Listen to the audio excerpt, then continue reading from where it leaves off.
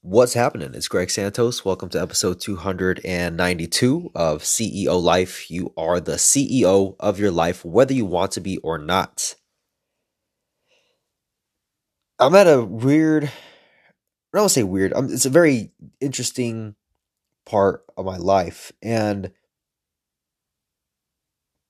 it's very interesting because I'm thinking about this right now. Like, things aren't necessarily going as I had planned them to go, but it just seems like things are naturally taking the course that they're taking and just going with that flow and not trying to just necessarily hardcore force anything, but just really being aware in terms of where I'm at in my life. So here, I was watching this interview with Roland Fraser, and this is really what started kicking off these thoughts because in business, you want to give people what they want, right?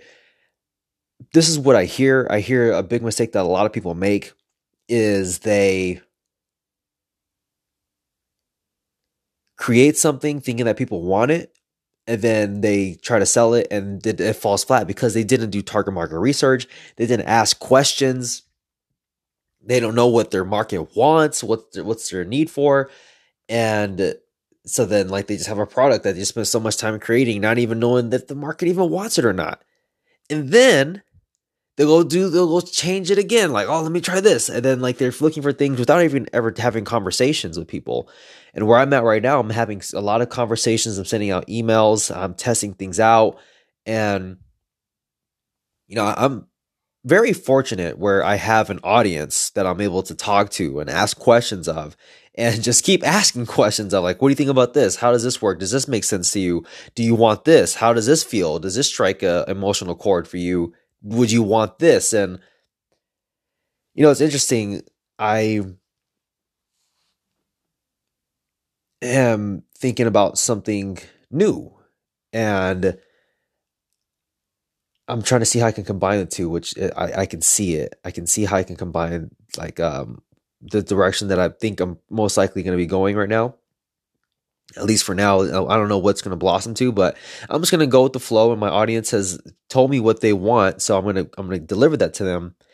So Roland, I was watching this interview with Roland and Roland Fraser. God fucking damn, like fuck, Roland is just a fucking genius. I highly recommend you do this. Look, if you want to just listen to someone who is extremely intelligent when it comes to business and forming relationships in life, like you should go on YouTube, just Google Roland Fraser interviews and have fun. Have fun with those because fuck man, there's so much fucking value in them. You watch it and you're just like, I can't even believe that this is free. Like, oh my god, he's like, oh, that's all I can say.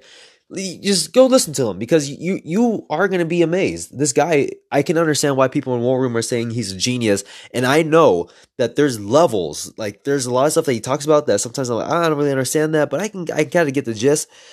But like, he's like really next level. Like, he's one of those guys where you just want to be in the room with him and just listen to him talk all day. Just keep going. I don't know what I have to say to keep you going, but like, just keep going. And one thing they were talking about, it was a very interesting question.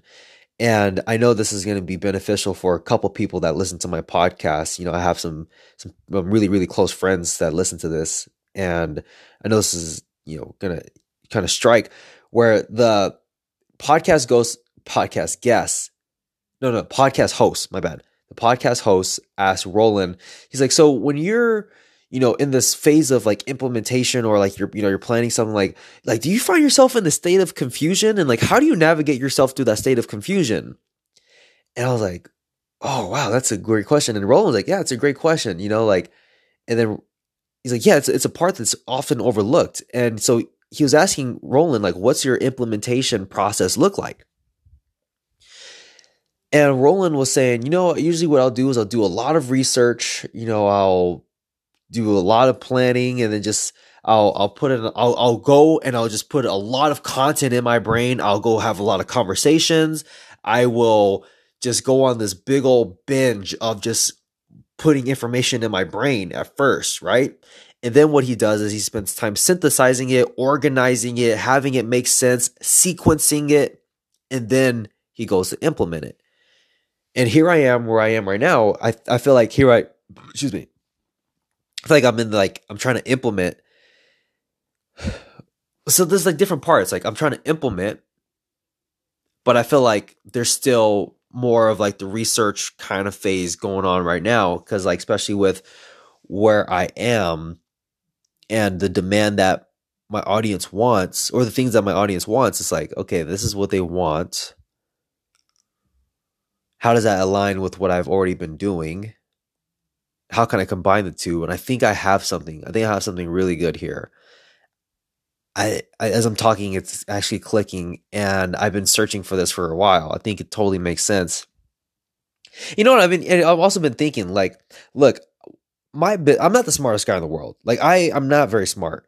I wish I was really smart. I really wish that I went to a prestigious university, because truthfully, like people say college is a waste of time, and it could be depending on what you major in. You know, if you're fucking majoring in what gender am I studies, or like I don't know, just something that's not useful in the real world, it can definitely be a waste. But if you utilize it towards something that's useful, like some stuff that's in the STEM field,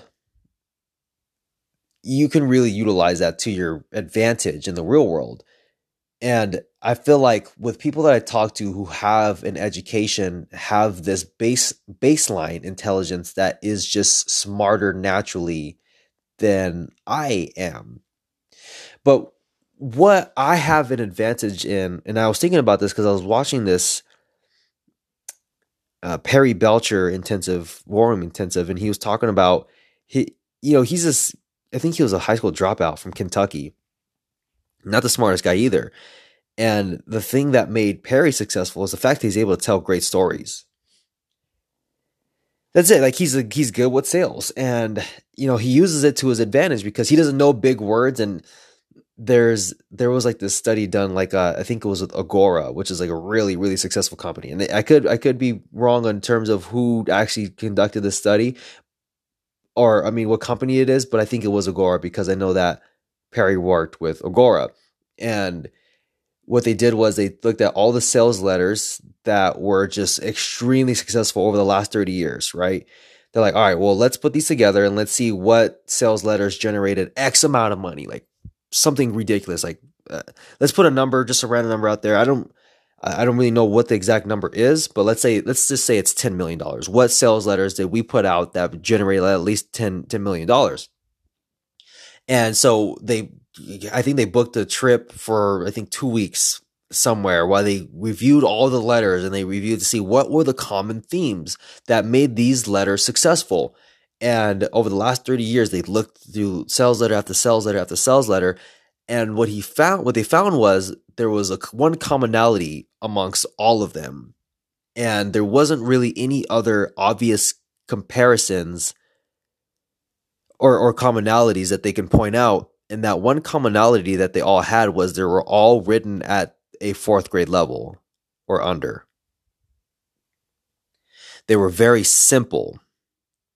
So reason why I say that is because Perry was just explaining like, hey, I think, my biggest disadvantage is that I'm not smart, but it's actually my greatest advantage because I'm not smart. I make things simpler. I make things easier because I don't know any other way. It just made me think in terms of like, okay, what's my advantage? Because again, this is going back to I'm not a very smart guy. I'm not very smart whatsoever. But I am really good at bringing people together. I'm really good at cultivating certain things and facilitating groups and bringing people together. I think I said that already. And being a leader amongst a group. And I'm thinking, here I am, I've been doing one-on-one coaching, which I don't really enjoy. And it's nothing against my client in particular. It's just, I love the feeling of when I put together a group of people around a specific topic and we have discussions. Because here's what happened when in masterminds, someone will have a question and I'd be like, oh man, that's a great question. I don't have the best answer for that. But somebody else in the group would have an answer that I wouldn't have thought of, that was like, where I think, wow, that was really fucking smart what that person said. That's awesome. And then somebody else jumps in, I'm like, oh wow, that was great. And then that person gets their question answered. They feel great. And I don't have to chip in at all. I don't have to say anything. I'm like, oh yeah, well, that's great. And that's the power of the group. I don't want to, I feel like I'm doing my clients a disservice if I'm doing one-on-one. Why don't I just keep structuring my business as my masterminds? So I'm thinking, okay, well, what did I do when I had my successful mastermind launches with my business partner? Well, what made those successful? What did we do prior? And it's interesting because it makes me think of I am so waiting for, hey, how do you want what's the demand for this specific thing? What do you want? Do you want this? Do you want this?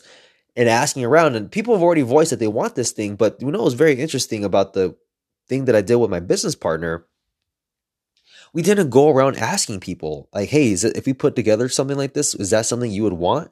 It was just like, oh, hey, here's this really cool thing. Here's an awesome opportunity. I think it would make sense. And hey, we just ran with it and we did it and it was successful. So I'm thinking, okay, well, I can do the same. I can do something similar. And I've ran successful launches before and I can do that again. And then just thinking of, all right, well, what are the steps so I can do that? And how much time do I have? And ideally, when do I want to launch it? So I'm just thinking about those kind of things. And